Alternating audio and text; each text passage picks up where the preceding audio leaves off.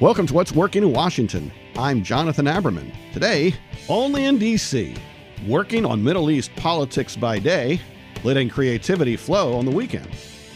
Trying to take abstract, deep, reflective thoughts and do something good with them.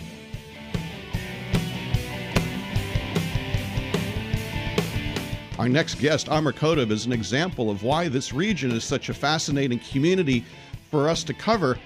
He's an international expert in Middle Eastern politics and economics, and with all that, he's found a really interesting creative outlet. Amr, thanks for joining us. It's great to have you. Thanks for having me, Jonathan. Happy to be here. Well, your background in international business, I think, is a great place to start. What do you do during the week? So during the week, I work at the Tahrir Institute for Middle East Policy. It is a research and advocacy organization based here in Washington, D.C. And what I do there, in short, is really to connect with folks in the USG, on Capitol Hill, talk to them about things that are happening in the Middle East, and try to make a case for some of our advocacy issues that we are passionate about. Which, at the moment, is a highly important thing. I mean, I don't know how many people here in town really focus on how tightly intertwined our economy is, the American economy, even our local economy, with places like Egypt, for example. Yeah, absolutely. It's the economy. It's security is a big deal as well. I mean, what we find ourselves doing a lot of is, the United States is very much interested in a stable Middle East, and it sees Egypt as a country that's on the front lines as far as stability is concerned. So when we talk about stability, we try to bring attention to the importance of, a strong and vibrant civil society, a free media, the ability for NGOs to function freely. All of that we feel is also part of talking about security and economy and all these things. So while we do a lot of work on security and economy in their own right, we also want to make the point that those things are very much intertwined with democracy and human rights. And all those are big, weighty issues and important and indicative of the kind of things that people do here bigly every day.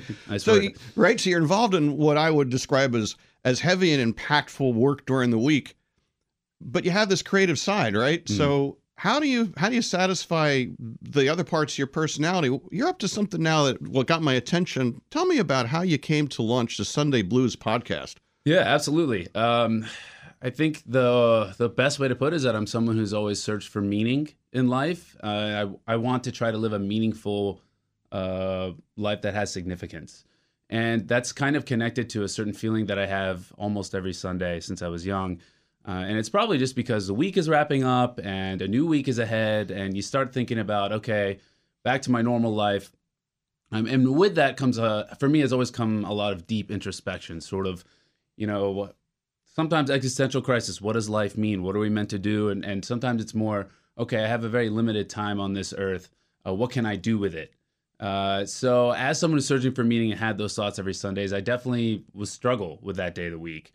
And I wanted to, start a creative pursuit as a way of really, alleviating that sense that I had every Sunday. So I tried a couple different things. I tried some blogging. I tried some videos with friends, and eventually thought, well, if this is all coming from Sundays, why don't I, as a coping mechanism for me and anybody else who may be having these feelings, start a podcast where we can really get into these feelings a little bit more and be a place for folks to embrace that sense that they have on Sundays, but also to do something productive with it. It's interesting to me, as you describe it, you form in my mind you conform very much in my mind to the template of what I see a lot of entrepreneurs here in town. People are drawn here because they want to be impactful. You were in New York before, as was I. Is that one of the reasons why you came to D.C.?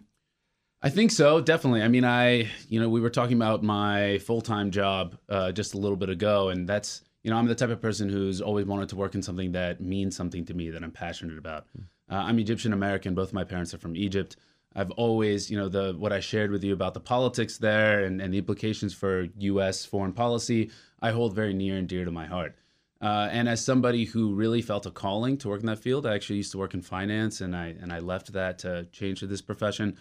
I felt like this was the only place that I could do it. So that's what brought me to D.C. Yeah, that's why I came here. I remember when I was 18, I thought one day I was going to be a senator. Things didn't work out quite that way. But I think people come to D.C., many of us come because this is the place where we perceive we can make a difference.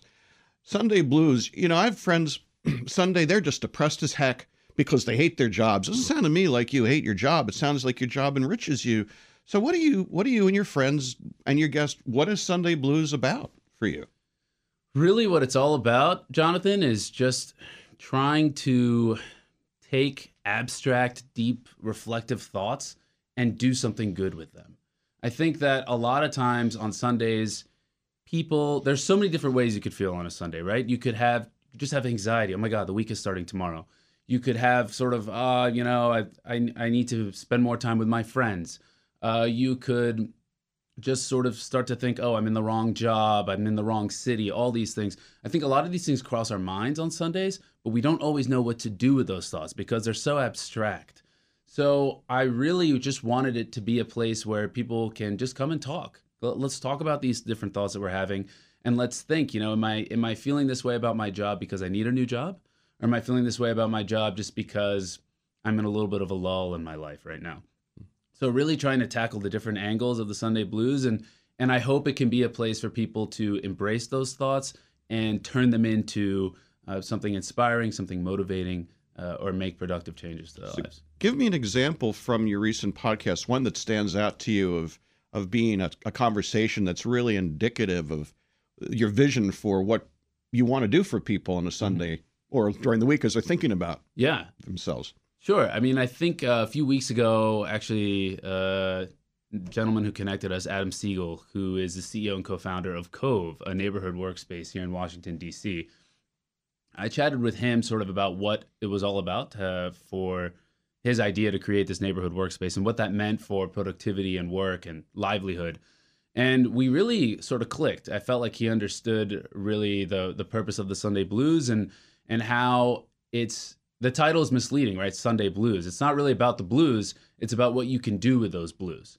And similarly, in a parallel, Adam had created Cove because of a certain lack of excitement that came with going to an office every day from 9 to 5 and wanting that job to be fun and to be part of a productive, lively experience where you're doing so many different things and, you go to work and you're having fun for a little bit, but then you can go to the gym and that makes you feel good about yourself. And then maybe you check out a new restaurant and then you come back to work.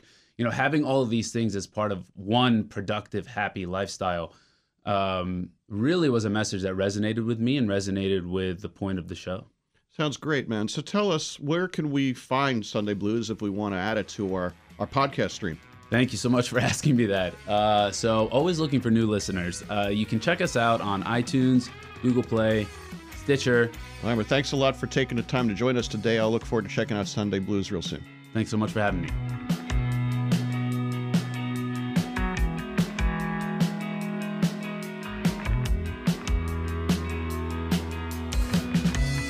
Thanks for listening to What's Working in Washington, and a thank you to our sponsor, Montgomery County Economic Development Corporation.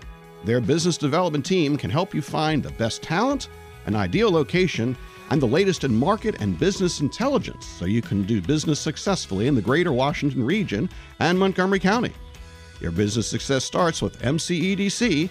Connect with them at thinkmoco.com. Our executive producer is Tracy Madigan. Our online writer is Barbara Ulrich. Music provided by 2 DC region bands, 2 Car Living Room, and the Sunbathers. And let us know who you think we should be talking to on this show. Tweet us at What's Working DC. I'm Jonathan Aberman. Thanks for listening.